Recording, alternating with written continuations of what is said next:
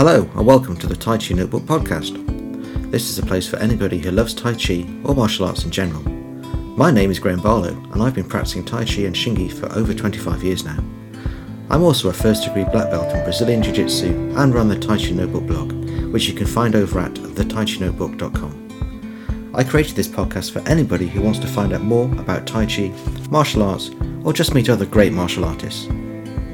My first guest is my good friend Daniel Moroz, a professor in theatre studies at the University of Ottawa in Canada. He has a long and varied background in different Chinese martial arts, including Choi Li Fut and Chen style Tai Chi. Over the next hour, we're going to have a really good, wide-ranging discussion about what Chinese arts might really be. It's a great conversation and we hope you enjoy it. So, let's get deeper under the skin of Chinese martial arts.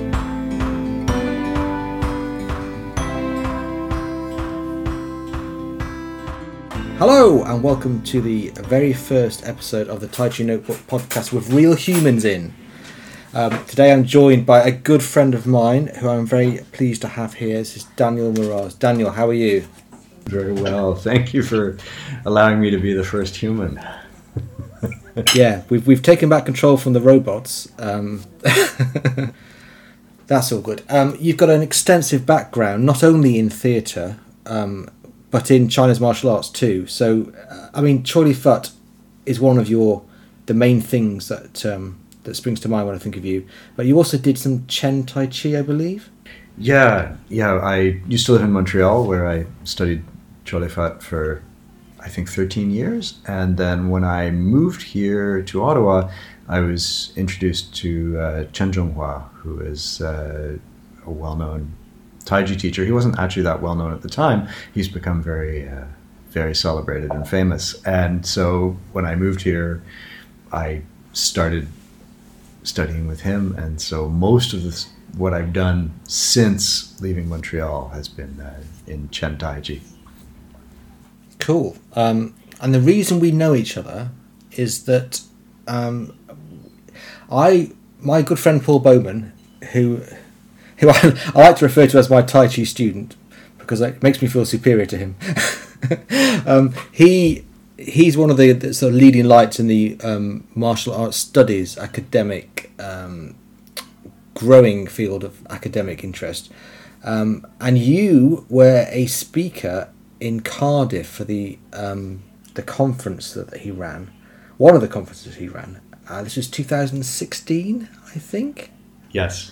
And I didn't know who you were, and I wandered into the lecture hall, wondering who all these strange academics were who were talking about martial arts. I think it was when Ben Judkins was doing his keynote at the start, and I just sat down next to you because I thought you looked friendly. but we instantly started talking, and I remember you went, "You're Graham. You're the Graham," and I was like, "I am," he said, and he said, "I've been reading your stuff on the internet for years." And it was what I wouldn't say it was the only time I've been recognised by Tai Chi people. One guy just came up to me randomly at a garden centre once and said, "Are you Graham?" But that's another story. But it was great to bump into you like that. And yeah, how did you find that conference? That first one especially, I think I've been to two, and that one I had a marvelous time. I met all sorts of excellent, interesting, unusual people. There was that wonderful presenter who was the bodyguard of the Maori king.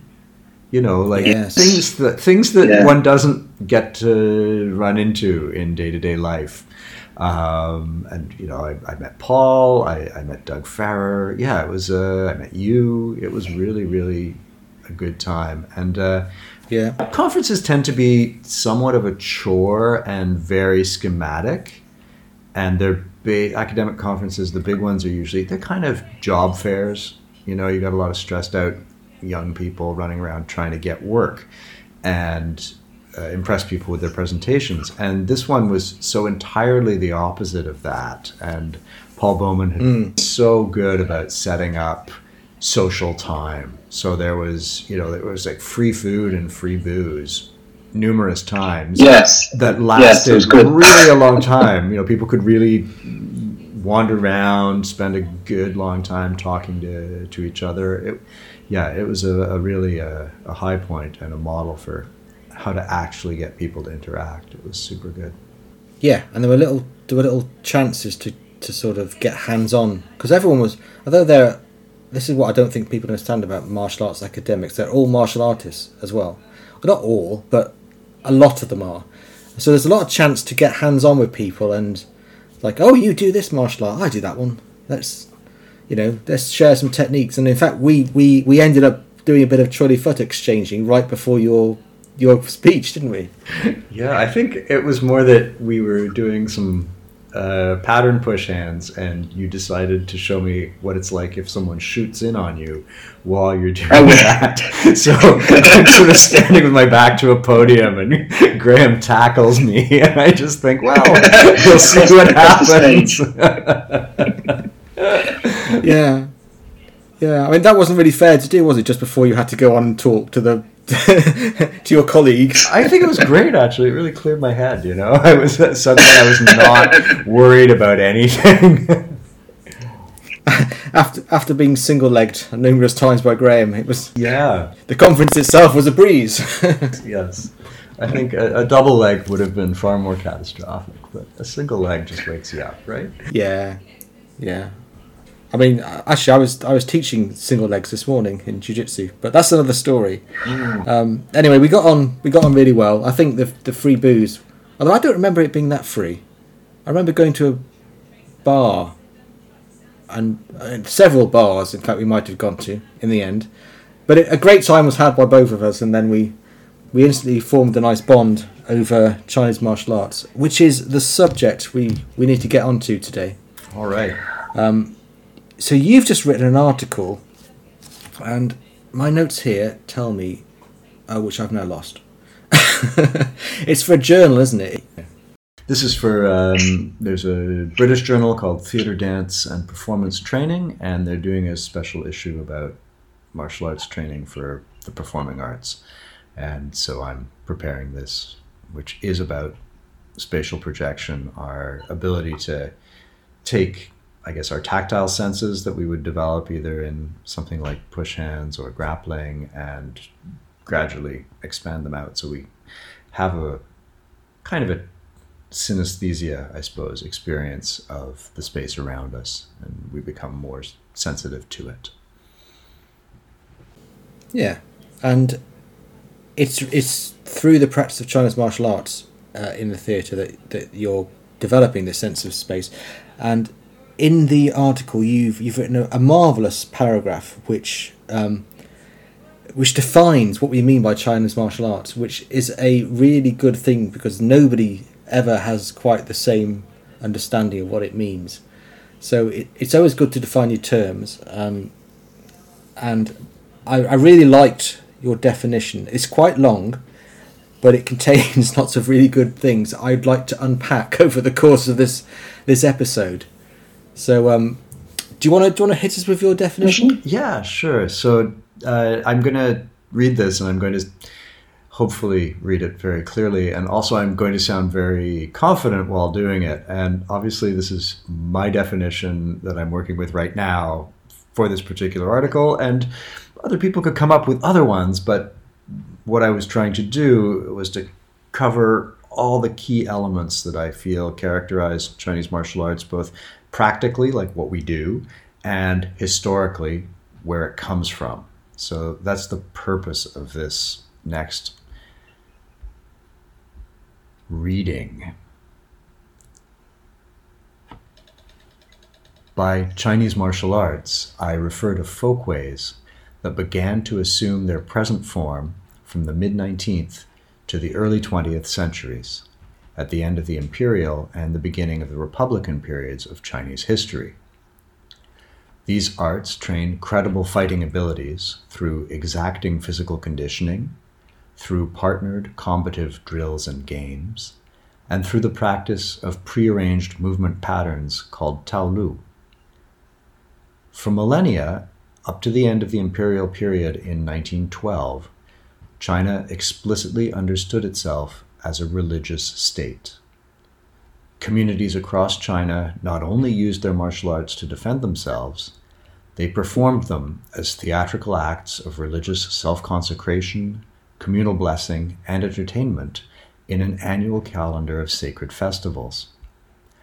Modernization and secularization at the end of the imperial period removed the original context of these practices. The Chinese martial arts were transformed over the course of the 20th century by both their worldwide spread and by their ideological appropriation by the Chinese Republic after 1912 and the communist state that succeeded it in 1949.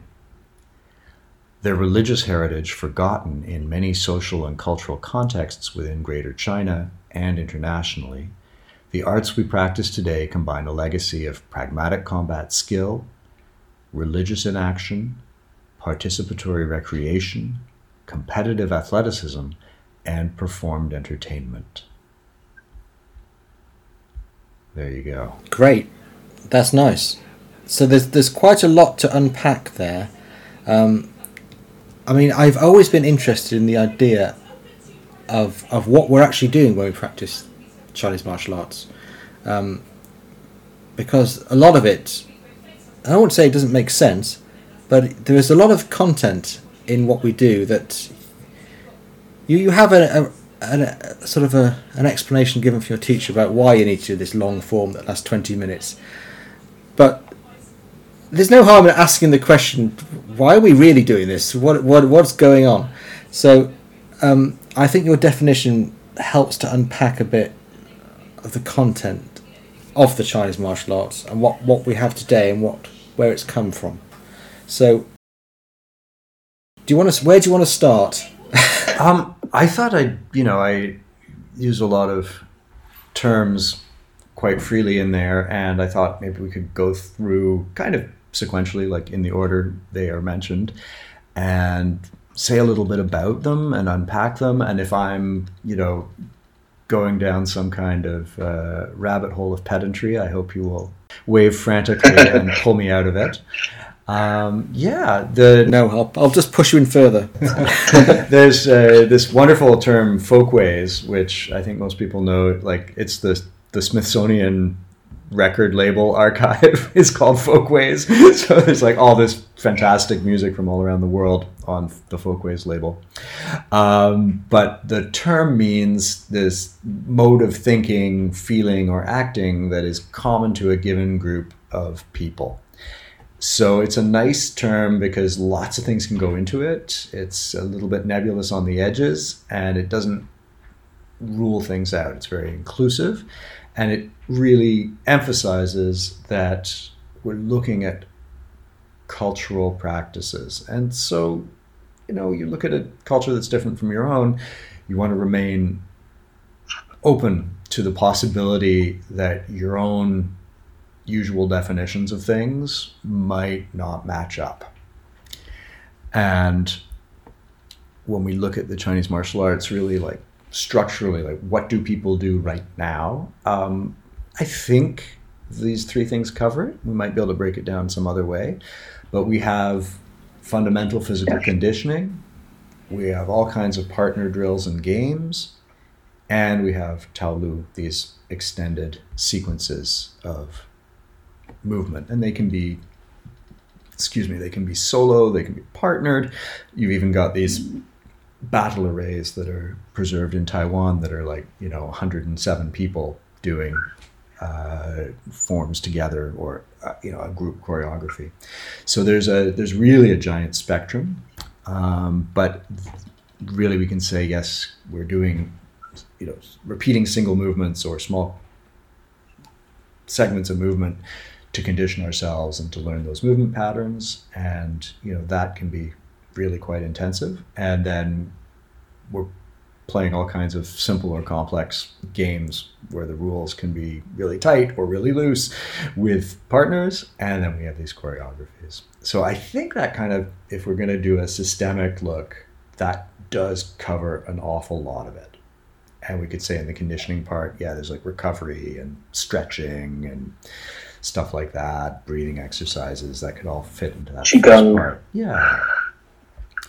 And then the thing that I suppose takes up most of that paragraph I just read is that I'm talking about Chinese religion, which is a subject that has been fantastically misrepresented for most of Western academic history. In the last 40, 50 years, we've had extraordinary scholarship in religious studies and anthropology, and I'm painting with a very broad brush, but it's like the rest of the world hasn't caught up. And so most of our ideas about Chinese religion are really strange and out of date. So the religious culture of China we could describe, generally speaking, as coming out of animism, the belief or the idea that every part of nature is possessed of some sort of spiritual essence, and also polytheism. So there are multiple spiritual forces, there are multiple deities. And then this is the thing that you had steered me to yesterday with suggesting I listen to. This is a great word, isn't it? Yes, yeah. So Graham suggested I listen to my fellow Canadian, Stephen Kesting, speaking with one of his colleagues, and who's I think an evolutionary anthropologist, Chris Kavanagh. And Chris Kavanagh is studying things in Japan, and he is studying religion in Japan, and he brought up this pair of terms that I think are it could be a little pedantic, but it's worth exposing. We can look at religious behavior through two lenses. One is orthodoxic, from orthodox, and doxa, which is what people believe. And then we can look at it in terms of orthopraxic values, what people do. And the explanation of this that Chris Kavanagh gives is, if I'm living in Japan, I could get named as a baby in a Shinto ceremony, I could get married in a Christian ceremony, and I could be buried at a Buddhist funeral. And nobody gets worried about that, because the preoccupation is, were those particular rituals done correctly? And this is the orthopraxic view of religion. And in contrast, if I'm here in Canada and I go to church on Sundays and then I go to a mosque 5 times every other day, if either of those two communities discover my behavior, they'll invite me to choose one of them. My practices would be considered incoherent because the belief is more important, and those two belief systems are considered to be incompatible. So, like the example that Chris Kavanagh gives, Chinese religion is orthopraxic. It's based on what people do rather than what people believe. And in the sort of the history of explaining world religions, we often get this. Chinese religion is composed of 3 teachings, the Sanjiao, which is Buddhism, Taoism, and Confucianism. And that is true, but it is kind of only true if you're looking at Chinese religion from an orthodoxic perspective, that there are these 3 things, and I think it's also an internal, like Sanjiao obviously comes from, it's a Chinese idea, but those are the 3 super clean and what's the right word, socially acceptable schools of thought you could get involved in. And regional, local practices are, not as valorized. They're not as high status. So these are the 3 high status ones. But of course, one is, in that culture, sampling from these 3 in terms of what rituals one does. So I hope I haven't made a convoluted mess of this, but really... So we're saying that Chinese religion is orthopraxic rather than orthodoxic. Yeah. And then it's also, modernity has happened, and that's changed all kinds of contexts. So like it's also a little bit, things are artifacts now that are done perhaps with less knowledge of the background and are done incompletely. So what we now look at when we're engaging with contemporary manifestations of that is, really complex. One, because it's different from what we're used to. Two, it's not helpful to conceive of it in the way we're used to conceiving of religion. And three, it's been changed by the last 150, 200 years of world history. I've already mentioned Chris Kavanagh, who seems really interesting, and then this is another person I'm going to mention is Peter Johnson, who is the expert swordsmith. He's Scandinavian, and I think he makes swords for Albion, which is I think that's a British company, given its name. Maybe it isn't. But he has a wonderful presentation about the cosmology of medieval Christianity and how the numbers and principles, like, the Trinity is 3 and the sort of cornerstones of the church is 4, and he goes through and counts up to 10, and then explains how the geometric shapes, 3-sided figures, 4-sided figures, and so on, inform the construction of the medieval sword. And so I risk kind of confusing everyone by saying Chinese religion, really different from Christianity, but then giving an example from Christianity. But this instantiation of the culture and worldview right into objects is something that is really helpful when we're considering the relationship between Chinese martial arts and Chinese religion. And I would even hesitate to say those are two different things. Again, those are categories that we carry as being really self-evident, but if you look at other cultures, those categories might shift around a little bit. So if you can stop listening to me and Graham, go listen to Peter Johnson talk about swords, which, he's amazing. I absolutely recommend every single recording of his, and then come back.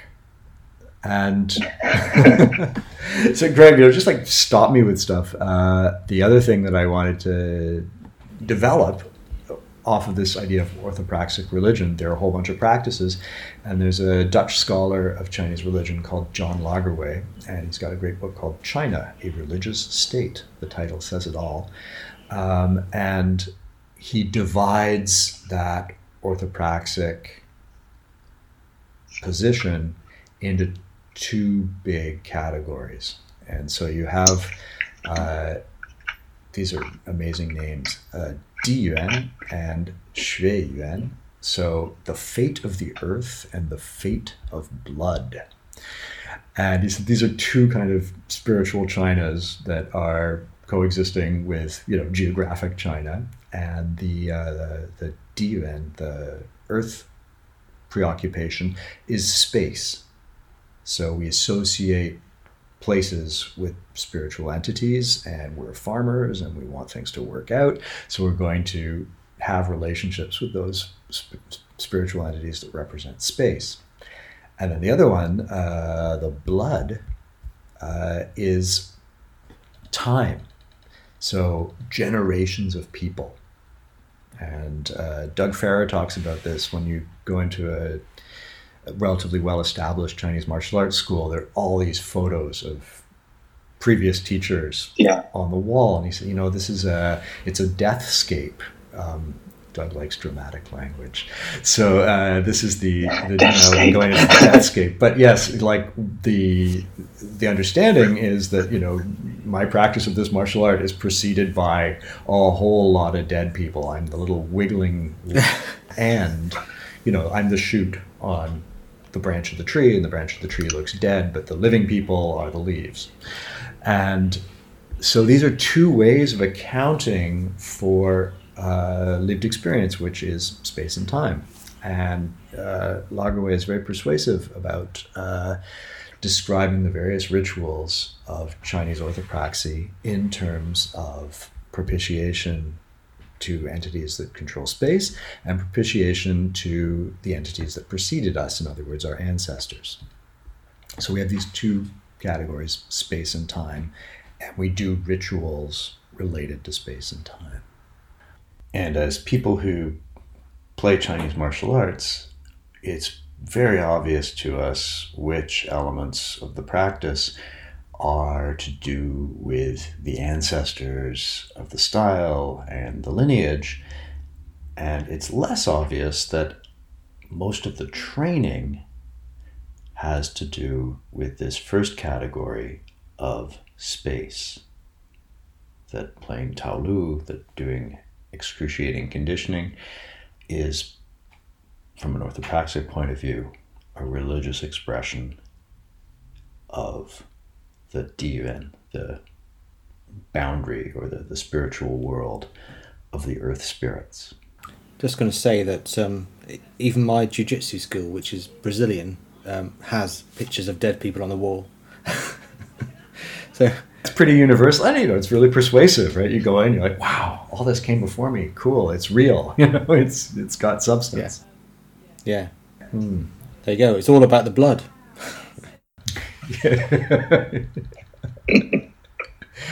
And so, a little bit more jargon, I guess, in terms of the religious expression and Chinese martial arts. We can look at the practice of Chinese martial art as a kind of self-consecration. So by doing this thing that you received from the lineage in a particular space, you're making yourself kind of spiritually viable or spiritually condensed. I'm not thinking in good English this morning. And consequently, your actions are meritorious and bring merit to your community by performing. And so you could be performing for yourself, like this is my training. You're performing by being part of class. You could be performing as in, now I'm demonstrating, Taolu or all those adjacent things like lion dancing and playing the music and so forth. All those activities they change you because you become this kind of spiritual vessel, and they change the environment. And this is a word that the spell checker doesn't like. They're exorcistic. They remove the presence of martial artists who are upstanding and full of merit, banishes bad vibes. Like, I'm mixing academic and colloquial language here, but really, you come in with a big drum and a big gong and you perform Taolu and you've changed the atmosphere.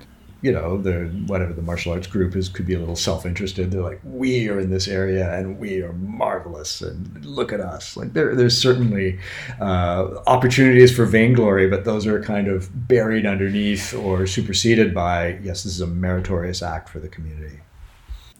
In a way, you can almost feel that though when you perform a form, and it goes well. You finish and you kind of like, and you kind of feel good, don't you? Yeah, my own experience and like watching and doing, like there's a marvelous silence at the end, and it's that kind of silence where not it has X meaning, but in the poetic sense, like it is full of meaning, and you have the impression that everyone is suddenly sharing in a similar way of feeling. Yeah, but I mean, even if you're just on your own, when I practice my forms in the morning, I don't know what it is or how to express that feeling, but there's definitely a feeling of I've done some good work and it's finished, and it's one of those sort of intangible qualities. Mm-hmm. And I think this is where we again get into the idea of cultures look at things and explain them quite differently, that intangible quality is perhaps something that we would feel, this is sort of hard to describe, but everybody feels it, but we can't find a simple location for it, so we're going to think it's not so real. And in another culture, that might be, oh no, that's really there. Of course that's there. Everybody feels it. What are you talking about?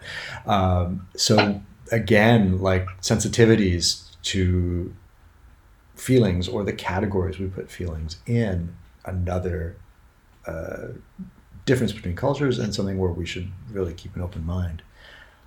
We've gone down a rabbit hole. Let's get back. Sure. I made some notes here, and I suppose the next thing I was hoping to look at was, this is a little out of order from my paragraph, but like martial arts and theater, and this is leaping to the present day in a way, like what's the potential relationship there? And so for people who have perhaps a limited experience of theater and training for theater, like what is theater training? And there's a senior colleague of mine named Ian Watson, and he came up with these two great categories.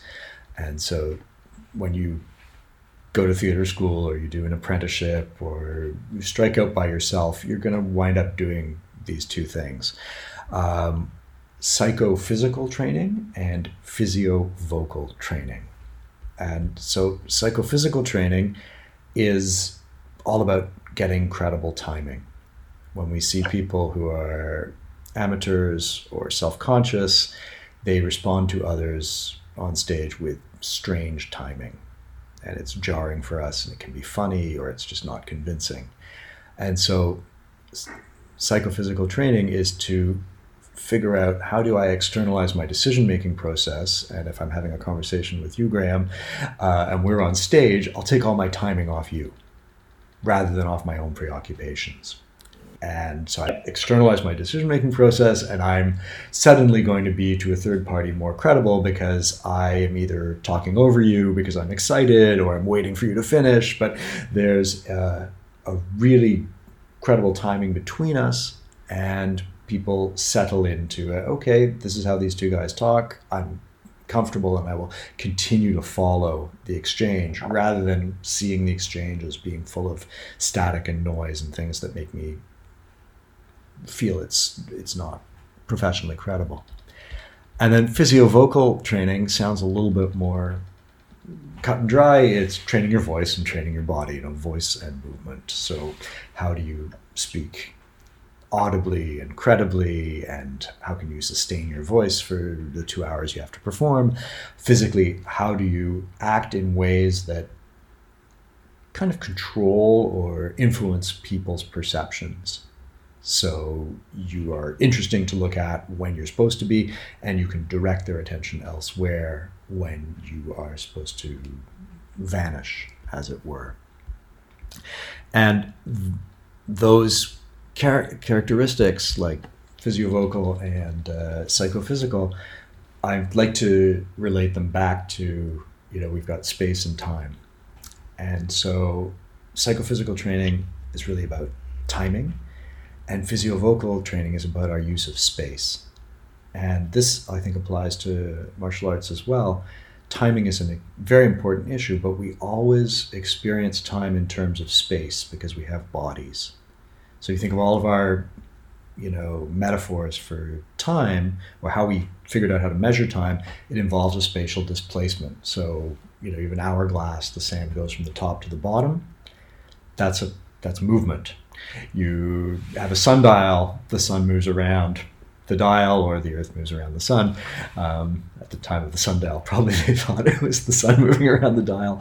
But again, we have a spatial change, a movement change that indicates the passage of time. So when we're going to do live art, like theater or martial art, we're going to be really preoccupied with space, because that's how we get all our information, is the changes in space that we experience as movement. Yeah. I always think of timing as being more important in terms of martial arts, but I think by the word timing, not time, I mean time through space. Yeah. So, yeah, so that makes sense what you're saying. Yeah. And so I suppose to, say, why is it interesting to teach people who are going to do live performance martial arts, is because they have this fairly extraordinary physiovocal training in martial arts. Something really particular to the Chinese martial arts, because they've got this very close history with performing arts in China. If you're going to, I don't know, you learn singing for musical theater and you learn dancing for musical theater. Most of the dancing you're going to learn is derived from ballet, which has this very held upper thoracic tension. And singing requires a different physical position.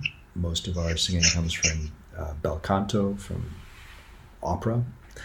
And those two things, like people who do musical theater to me, are amazing because they're doing sort of two slightly physiologically contradictory things at the same time.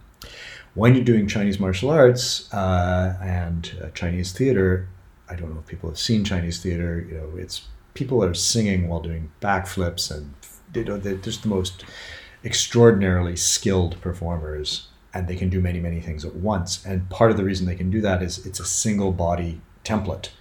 The whole thing is a system, and it is not maybe it was a long time ago a combination of unrelated things, but now they've all been unified. So you breathe in the same way to move, and you breathe in the same way to make sound.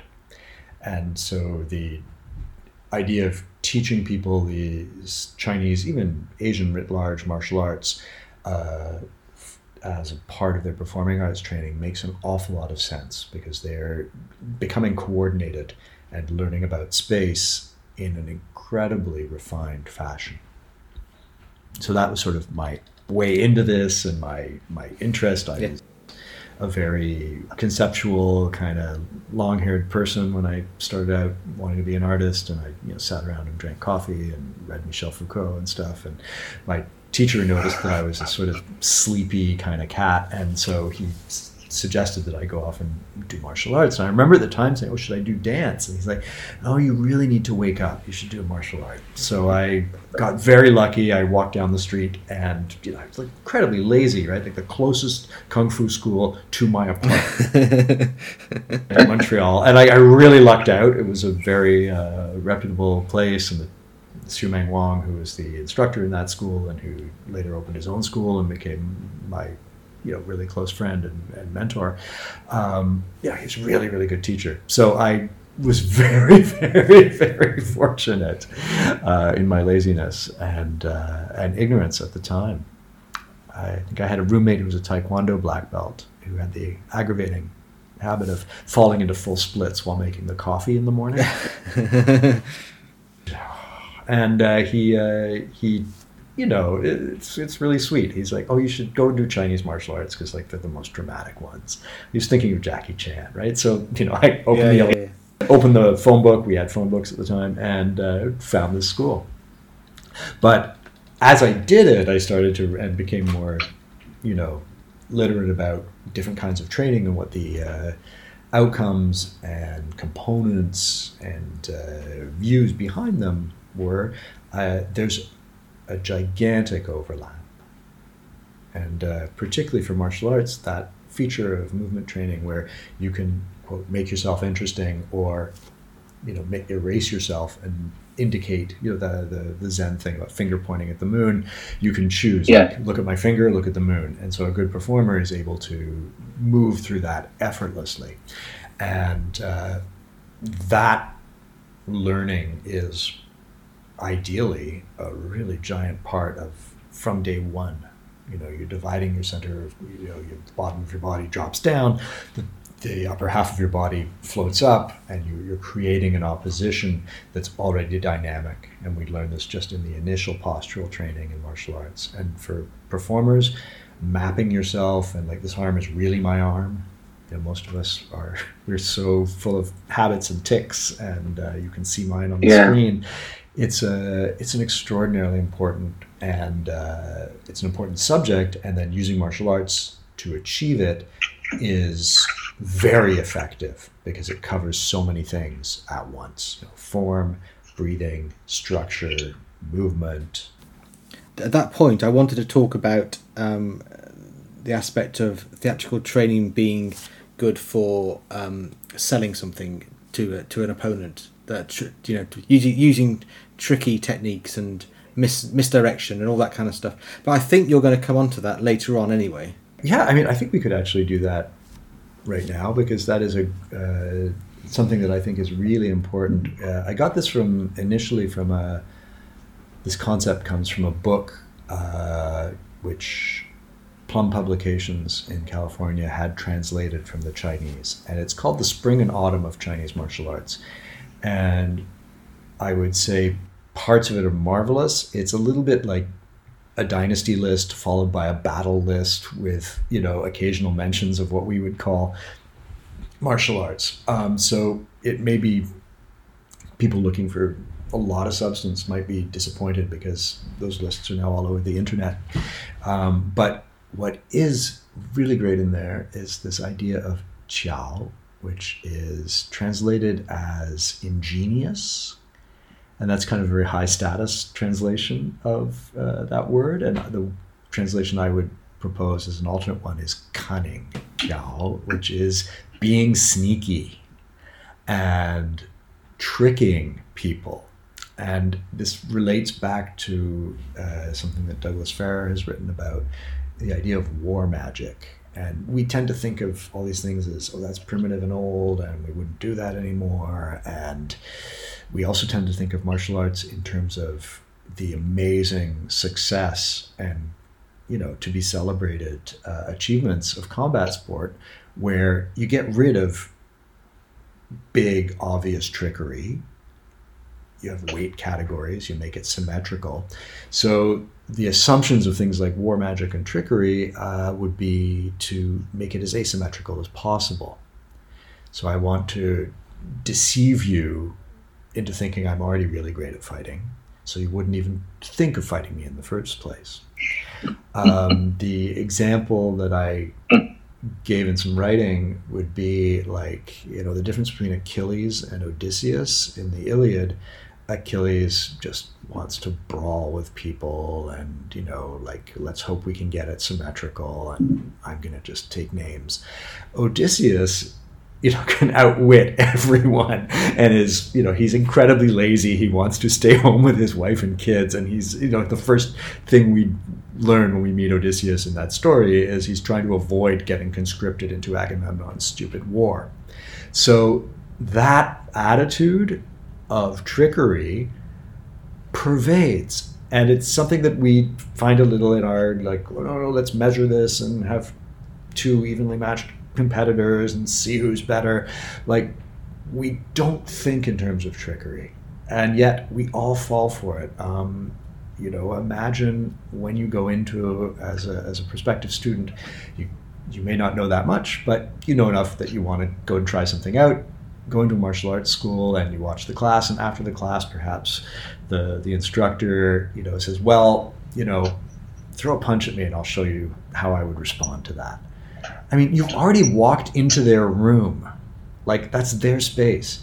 There's no way they're not going to do something brilliant, unless you're, a bit of a, I don't know, a devious person and you're already extremely skilled, and you go in and take out somebody who is not extremely skilled. But walking into that situation, you've already given that person, the trick was, I have a studio and a big plaque, and I'm a martial arts teacher. And you're like, oh yeah, sure, I'll punch you, and I won't pull it back, and I won't throw a second one, and I'll watch you dance inside and outside, and do a brilliant defense to an incompetent attack. I mean, this is something we see now. We see it because of streaming videos all the time, and Rex Kwon Do. Yeah, and there's a lot of, oh God, this is terrible. But actually, there's a precedent for this in that it came from a situation where when violence occurred, it was extremely significant. Bone setting was simple. There were no antibiotics. It was really, the consequence was enormous. So qiao was a way of preventing violence through trickery, because violence, much as it happened frequently and with horrible consequences, was like the last thing you wanted to have happen. Yeah. And so I think that attitude in traditional martial arts, which is an extremely, it sounds very devious, it's also very conservative in the sense of it's about preserving the sort of homeostasis of there is no fighting. And when the fighting does happen, it's extremely short and it's extremely loaded in somebody's favor. And decisive, hopefully. But the apparatus around it that facilitates all of that illusion is theatrical. There are characters in the sense of role identity, and there is a kind of narrative. You go through, there's a beginning to the encounter, there's a middle, there's a trick, and then there's the end. And this is, it's what I talk about the theater in the Chinese martial arts. It's not, a musical comedy or Death of a Salesman. It's this structure. And then we also see this in terms of the demonstration of, martial valor within the community. We go into a room or we enter a space, we are the audience. There's a platform or an area that's clear where there are the performers. Everybody has role identity established. And, I'm sure you've been this person as well. There's the great master who will do his iron shirt demonstration, and you are, you're Vanna White, you're the assistant, and you're setting up the concrete slab on the head of the person. And there's this extraordinary circus stunt takes place, and that's a narrative. We identify these characters. We're wearing red sashes. Hey, look at us. And at the end, it can go into a kind of informality that extends the trick while also welcoming people in. So at the end of the demo where we've, done the iron shirt and you've smashed the bricks and sledgehammers on my head, you say, hey, yeah, stranger, come up from the audience. Please, kick me in the groin, and I'm going to take it by tucking my bum way out. And that bridging of the gap between the role identities on stage and the role identity of the audience is a recruitment skill. Either it's a recruitment skill like, I approve of this display of martial prowess in my community, or it's like, wow, dude, I'm going to sign up and take lessons from this guy. You can kick him in the nuts and nothing happens. So these things, that is what I'm referring to as the theatrical basis, the structure. And then, of course, there's the real presence of Chinese martial arts in Chinese theater. And we see it in numerous instances. There's the Mongol dynasty, the Yuan dynasty, where all kinds of Chinese martial arts wind up in Chinese theater. And apparently your colleague Damon Smith, I checked this, it's true. So the Mongols insisted on happy endings to parts of these plays where, typically the plays would have extremely kind of tragic, moralizing endings. And Mongols are like, why would you do that? Like, no, they should live happily ever after. Come on. The bad guy should die. So it was sort of like Hollywood, actually, but way back when. And then we have the much more recently in the what's called there are many rebellions called the Red Turban Rebellion, but there's one that's also known as the Opera Rebellion in the 19th century, where essentially theater artists blockaded the port of Fuzhou and did all kinds of socially subversive stuff, and they were, of course, eventually hunted out and killed because they were depriving larger central powers of revenue. And theater and opera, which I'm using interchangeably as terms to refer to China, was banned. And suddenly, this is around when the martial arts that you and I have practiced, Cholet Foot, starts to spread through the opening of branch schools, which is really teaching the same curriculum. So this is the first time we would recognize a martial arts studio as something like from our own period, where there's, you go in, you give your bag of rice, or maybe you pay, and you learn a standardized or roughly standardized curriculum.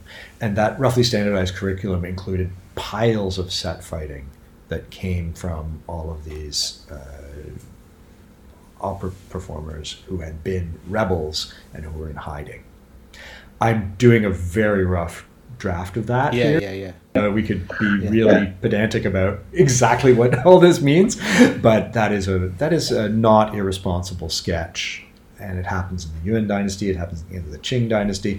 And, people just love to watch super duper fight choreographies. And I can see you nodding and smiling, so I'm going to give you a word in a second. The thing I want to underline here is the omnipresence of religious folktales and lore presented as theater in China. So in the 19th century, the population of Jinan and Shandong, I think, was 200,000 people.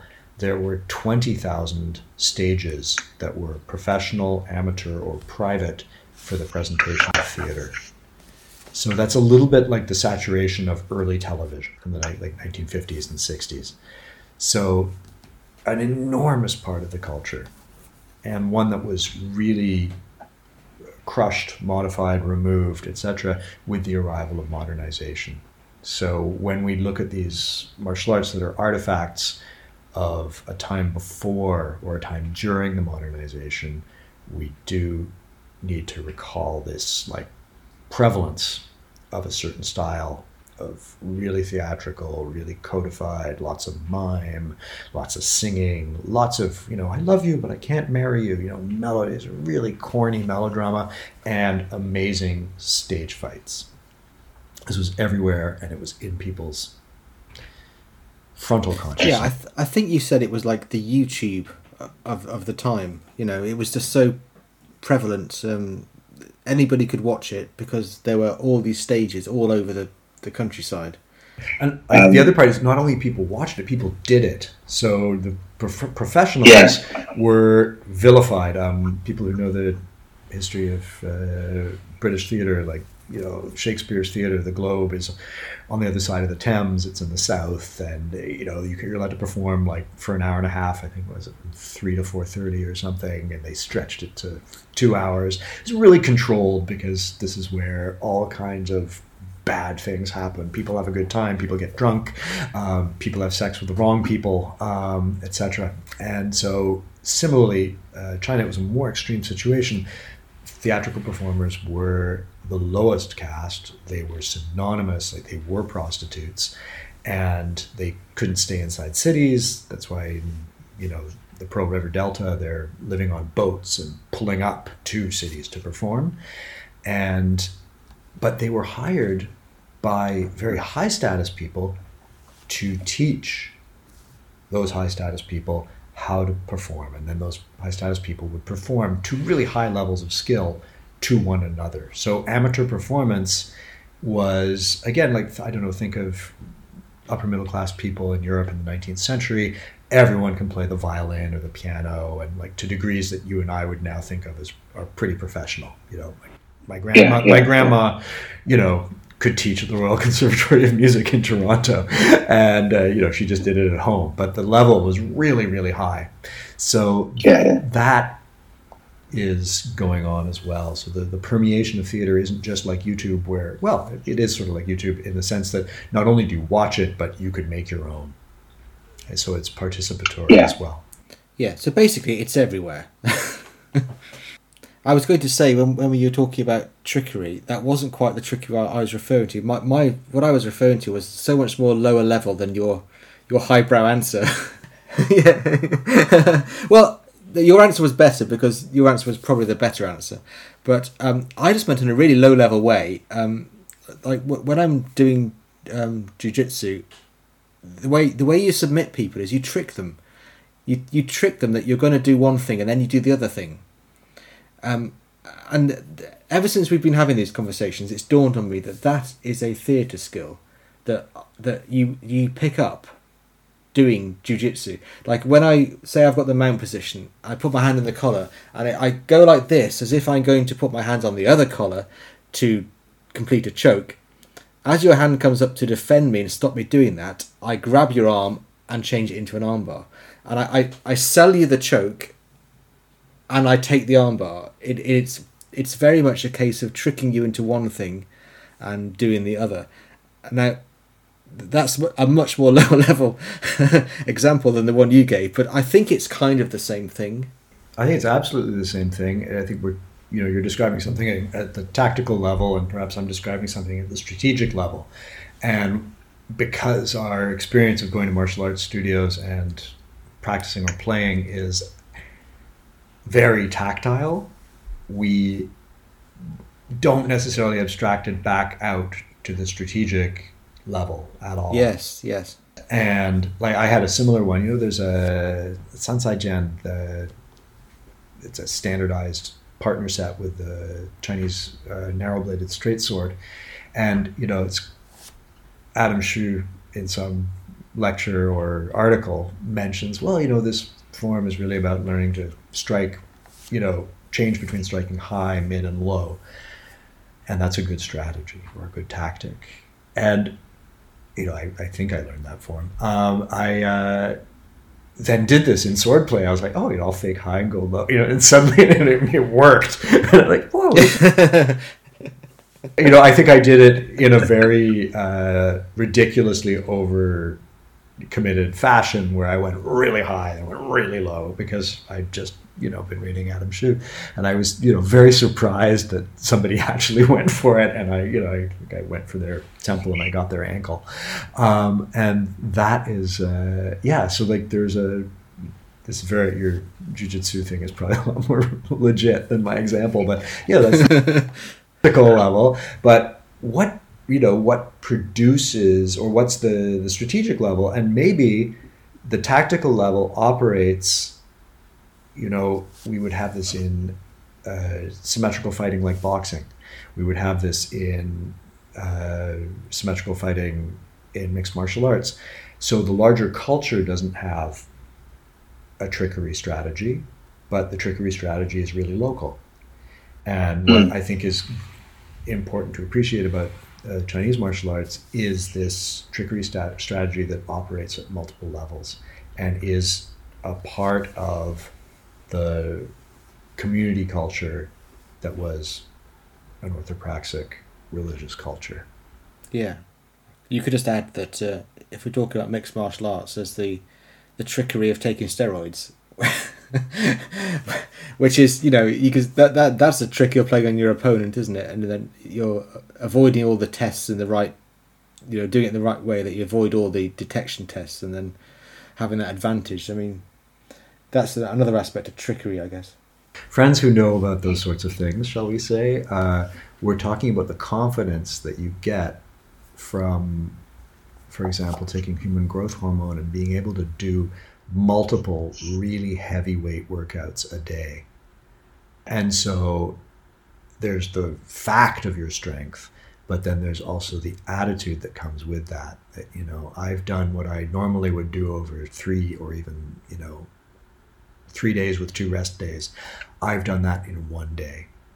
That must really, when we look at mixed martial arts stars and their strange behavior, they must be thinking about the world in a really different way from the rest of us, just because of that confidence and perhaps that, my friends euphemistically call it horse meat. They've been taking horse meat. Well, yeah. Well, that was what Alexander Overeem explained away his rapid muscle growth, was that he'd been eating horse meat. So ever since then, I think everyone just calls it horse meat. I think that's it. Yeah. So there was the. Have we done all the theatre now? No, we haven't talked about mime, have we? So, mime. This is something that people have a horror of mime. I think it's because of Marceau, if I take my accent away, the mid-century mime who became very famous, and it was all, you can see this on the screen, but for people in the podcast world, he did something that was all about face and hands. So it was extremely demonstrative in a feat, and he used really overblown facial expressions. And this, of course, especially the expression of wonder, which is open-mouthed, and people find this perhaps amusing initially, and then very, very aggravating right away. I actually like Marceau. Marceau is, if you look at old films of him, he's amazing. But the kind of satire of that and the bad imitations of that have led to this, connotation in Anglo-American language, mime, right? Like everybody says it with a kind of, unless there's some sort of specialist, with a little bit of horror and disdain. So, this is a bit of a wormhole, but I'm going to do it quickly. Marcel Marceau's teacher was a guy named Etienne Decroux, and he created this system he called corporeal mime, which was kind of derived from ballet. He did ballet his whole life. And it was all about the actions of the torso. And if you look at old pictures of Decroux, he's performing like with a sort of a bag over his head and these little, Greco-Roman type of underwear. So you can see all the articulations of his torso. So it is really interesting in terms of, it's not necessarily strictly similar to things we would be doing in martial art form performance or practice, but it's whole body. It's not face and hands. And so I would suggest that Taolu are, it's mind fighting. And it's got an awful, there's ritual greetings, there's all kinds of theater that creeps in there, the glaive form of cholefoot, which is this, stick with a giant paddle-shaped blade on the end of it. Like that, the one I learned literally has opera in it where you're playing Guangong and he strokes his beard and he, sharpens his glaive after killing all the generals, which is from his particular myth. So it's mime, and it can be mime at different levels. It's provocative, right? But it's provocative because of exactly what you said, which is that we think of mime as Marcel Marceau, with his hands in his face, pretending to climb an invisible wall. Yeah, and I guess hey everyone, mime does not have to be effete and ridiculous. So if you're, doing Pao Chui and Cholefoot, you're moving back and forth, throwing these round punches, there's nobody there. That's mime. Yeah, it's also mime because when someone sees it, like it's been framed in such a way that I see the empty space in my imagination, the empty space around someone performing a Taolu is, there's something there. I imagine it, right? That empty space is given some kind of value because, hey, look, some guy's kicking and punching and, throwing and whatever it is he's doing or she's doing or they're doing, the negative space around it, like our imagination responds to that mimetic behavior. And we really like it because when Taolu are done well, the person looks like they are dealing super competently with either literal violence or, other invisible forces that beset us, that don't have a simple location. And so we all want that. We all want to be able to deal with our problems effortlessly. And we see the mimetic actions of the Taolu and we're really taken with it. And the appeal of Taiji Chuan forms done in parks. Wow, those people are so calm. They're dealing with all that change in an even, effortless way. Whoa, they did a high kick. Oh, and they're back to their, they surfed that wave really well. This is extremely appealing. And so rather than the, potential distaste in the face of Marcel Marceau's exaggerated face and hands and that sort of overly demonstrative, low status behavior that he does, Taolu is a kind of mime that is really inspiring, and that is a big attraction. And it's mime. It is mimetic behavior. It is the imitation, or the stylized imitation of fighting. Yeah, I mean, you have to keep saying it is mime because you just know that there are tons of people listening to this going, it's not mime. I'm a warrior. No, you're a warrior who's miming. And this again is a cultural thing that we look at other cultures dancing and mimetic behavior is considered extremely virile or a strong demonstration of martial prowess, and it's kind of a very, if you want, parochial and local attitude that in our own culture that's considered something that isn't a demonstration of martial prowess. I think Tim Cartmel, in one of his wonderful interviews, said, oh, like there's this whole thing about like Chinese martial arts being a bit uptight about having sex frequently, shall we say. And then he turned around and said, but in Brazilian culture, like Gracies are considered, like the grand old man Gracie was considered very spiritually significant because he had so many kids. Yeah, and he had a lot, like 40 odd or something.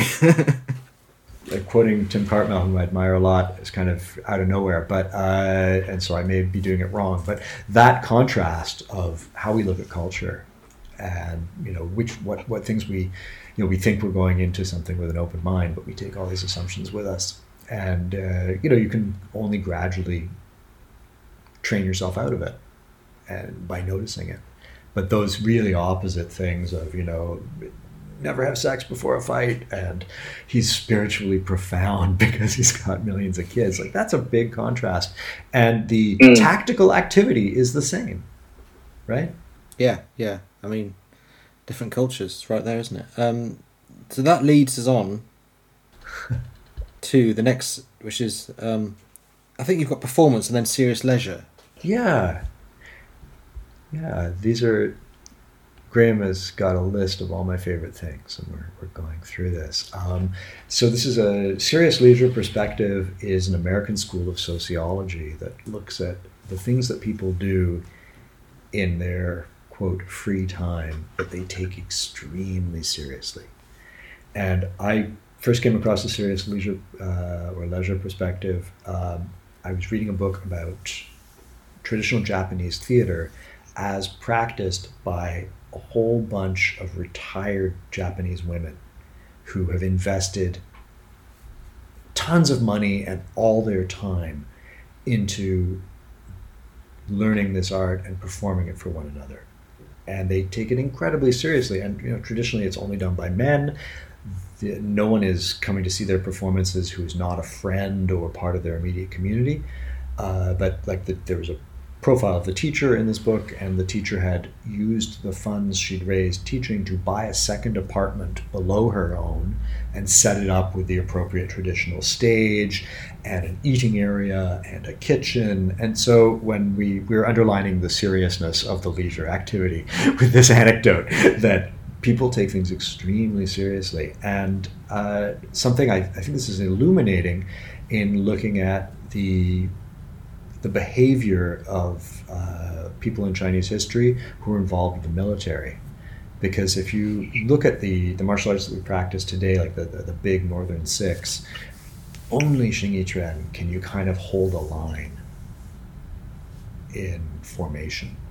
If you imagine a whole bunch of people marching towards you, throwing, doing baji, they need space, and also or things that the styles you and I practice that have all these wave punches in them, the chole foot, you can't hold a line. You're going to smack the person next to you. And also the practice of, I'm being humorous about, the structures of forms, but we see in the martial arts that we have today, they're extremely idiosyncratic, and they adapt well to dueling. They might adapt well to skirmishing, and somebody gets you from behind, and you have the skill to raise your arms to free yourself from the grab. But the overall, they're really idiosyncratic. So they are not directly military. And if we look at the 19th and 20th century, I think it's the Hong Kong General Strike, which is in the early part of the 20th century, the Hong Sing Association, which is kind of a fraternal group who play chole foot, and they are working class people. They're on strike, they want to stick it to the man, and they also have a rifle team. They teach military drill as part of the club's activities. So they did not show up to the Hong Kong General Strike with wave punches and medieval weapons. Double hook swords. Yeah, exactly. No, they showed up with guns. their identity was based around the practice of Cholet Foot, which they did as serious leisure. And but when things got serious, yes, they weren't going to leave the guns at home, were they? Why would you? And they lined up, they closed the gaps that would have immediately appeared if you've got a whole bunch of people throwing Sao Choy at the same time, right? you can't hold a line. You may do very, very well in a ring. Like there's that, I can't remember the guy who knocks out Kung Le. I hope I'm pronouncing that right. I've only seen it written down. The Vietnamese Sanda fighter. Yeah, people just call him Kung Le, but that's probably wrong. You're right. So he just hops back using a perfect horse stance, throws a Sao Choy and knocks someone out in, like the first quarter second of a fight. And, everyone who does Cholet Foot is like, yes, finally. Yeah. But the serious leisure, the military, especially officers and generals, people in charge, would have this as their serious leisure, the Chinese martial arts. They would refine their skill to an incredibly high level by essentially performing these, really, really difficult stunts of coordination.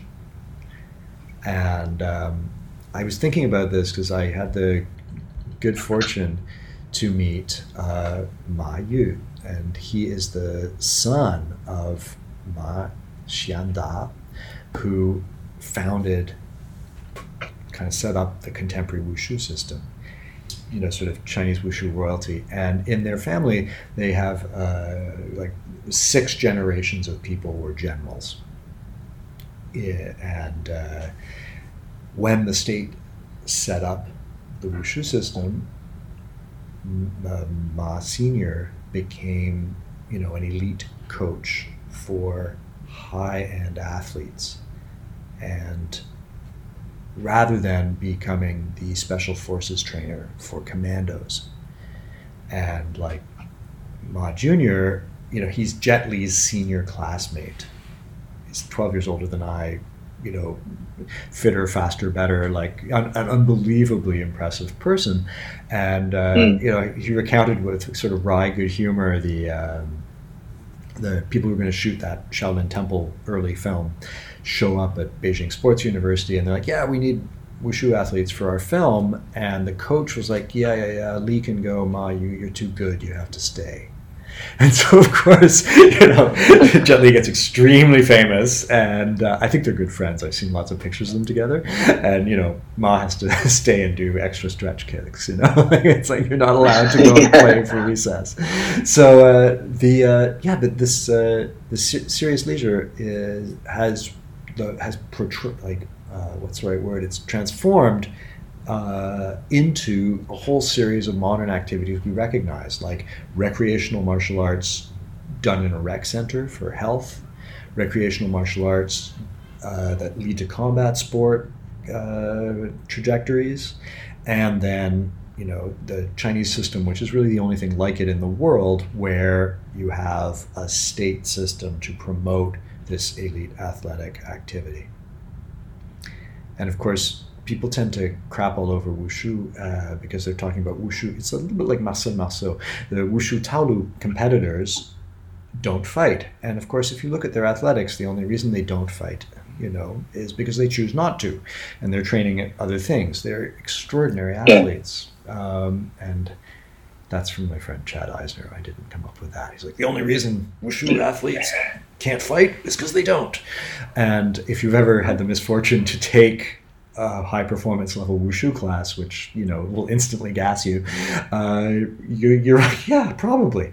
So wushu also contains the Chinese kickboxing rule set, the Sanda, and 2 things that really haven't taken off very well but are really interesting are a short weapon fencing system and a long weapon fencing system.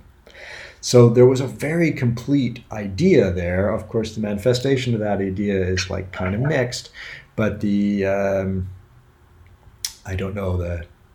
people who can barely touch their toes grumbling about how wushu athletes aren't doing real martial arts, like, oh, geez, really? That one is a little bit hard. It's harder to understand the parochial bias compared to like Marcel Marceau. I get it. Yeah, I can understand people watching wushu and not enjoying it. Not necessarily saying, "Oh, this is just terrible," but I can understand them watching it and going, "Well, I'm just bored." You know, that's understandable. Yeah, I think also like watching a sport you haven't done compared to watching a sport you have done. Like when I was in high school, I did swimming, competitive swimming, which is really dull to watch, but I love watching it. I find swimming so dull to watch, but like you say, I'm not a competitive swimmer, so of course I do. Yeah. So that we've gotten a little off to the side, but the serious leisure allows us to look at how something as profoundly refined as Chinese martial arts could come to be. And it covers kind of this is, participatory recreation and entertainment. Like that's a big part of what these martial arts are and were. And we can see that more clearly imagining this as the serious leisure of people who didn't have all the contemporary distractions. Perhaps they were illiterate, or most Chinese people could write their name, but they weren't super literate, couldn't get their hands on books. That wasn't part of their culture. What would they do with their time? There's no television, there's no movies, there's opera from time to time, so opera's a big part.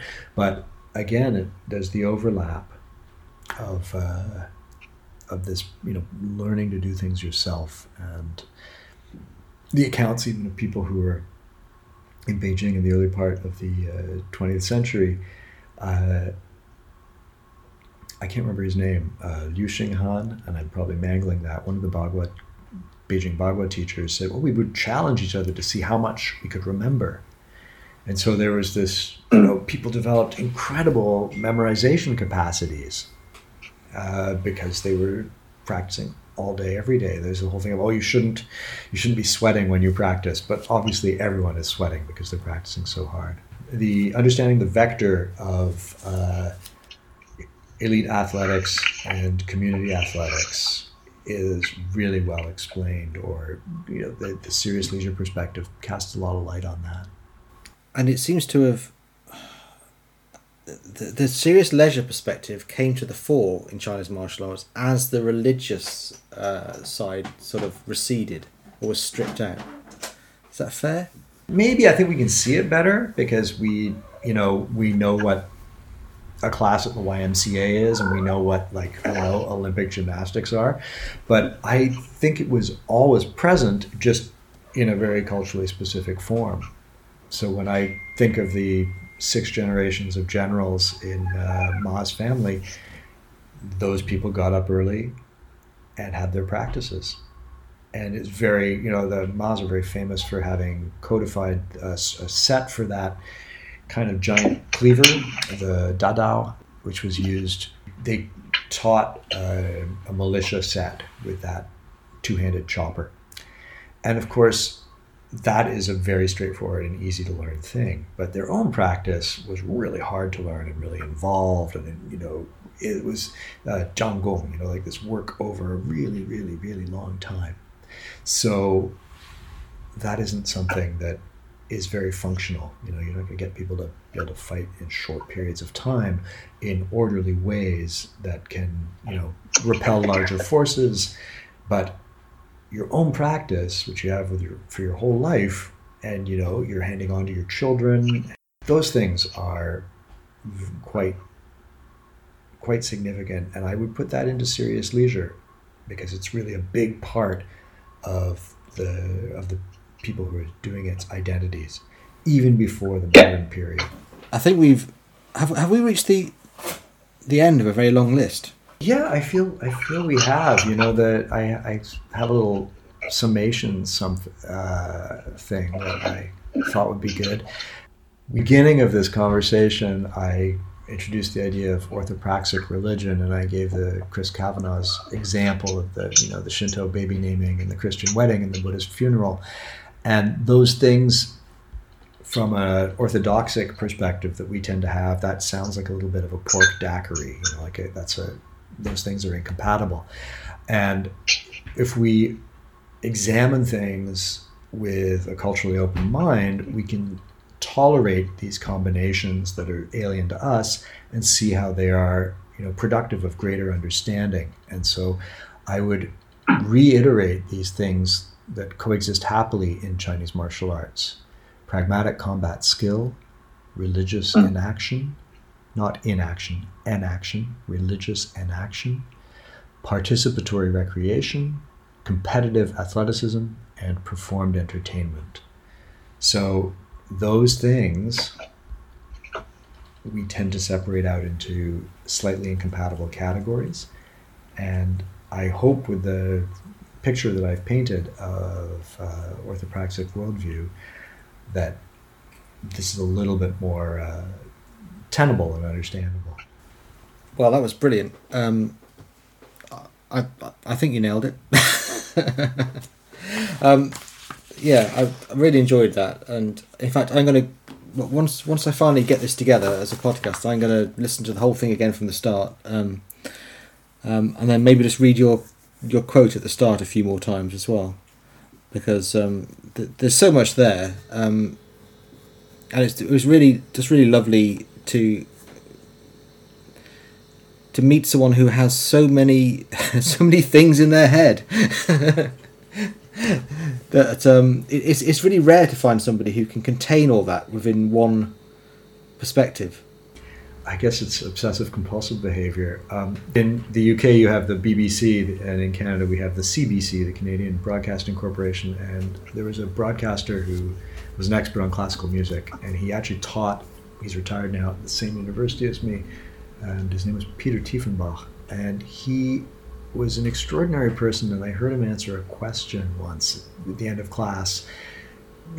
Student puts up their hand and says, "Do we have to know like everything in chapter 3 for this test on chapter 4?" And he looks at them for a long time, like with sincere bafflement, and says, "Well, why would you want to know less?" And this really stuck with me now in terms of the acquisition of information. You don't have to make a judgment about it. You can just hang on to it until it makes sense or falls away. But, we have this extraordinarily rich thing, which is the inherited Chinese martial arts. And there's so much to know and so much to practice. So it's extremely rich, and like you can nourish that richness for yourself. Absolutely. Why would you want to limit yourself? Mm-hmm. Because it's when asked as a simple question like that, it's one of those Zen things, isn't it? It just strikes straight to the heart of the issue. Mm-hmm. Okay, shall we leave the world of Chinese martial arts alone for a while and and go and do other things? But anyway, so thank you for enlightening me and our listeners. It's been an absolute pleasure, as always, and we will get you back on the podcast in the future. And even if we talk about the same thing, we'll just talk about it again, because it's great. Thank you very much. Lovely. Okay. Thank you for having me, Graham.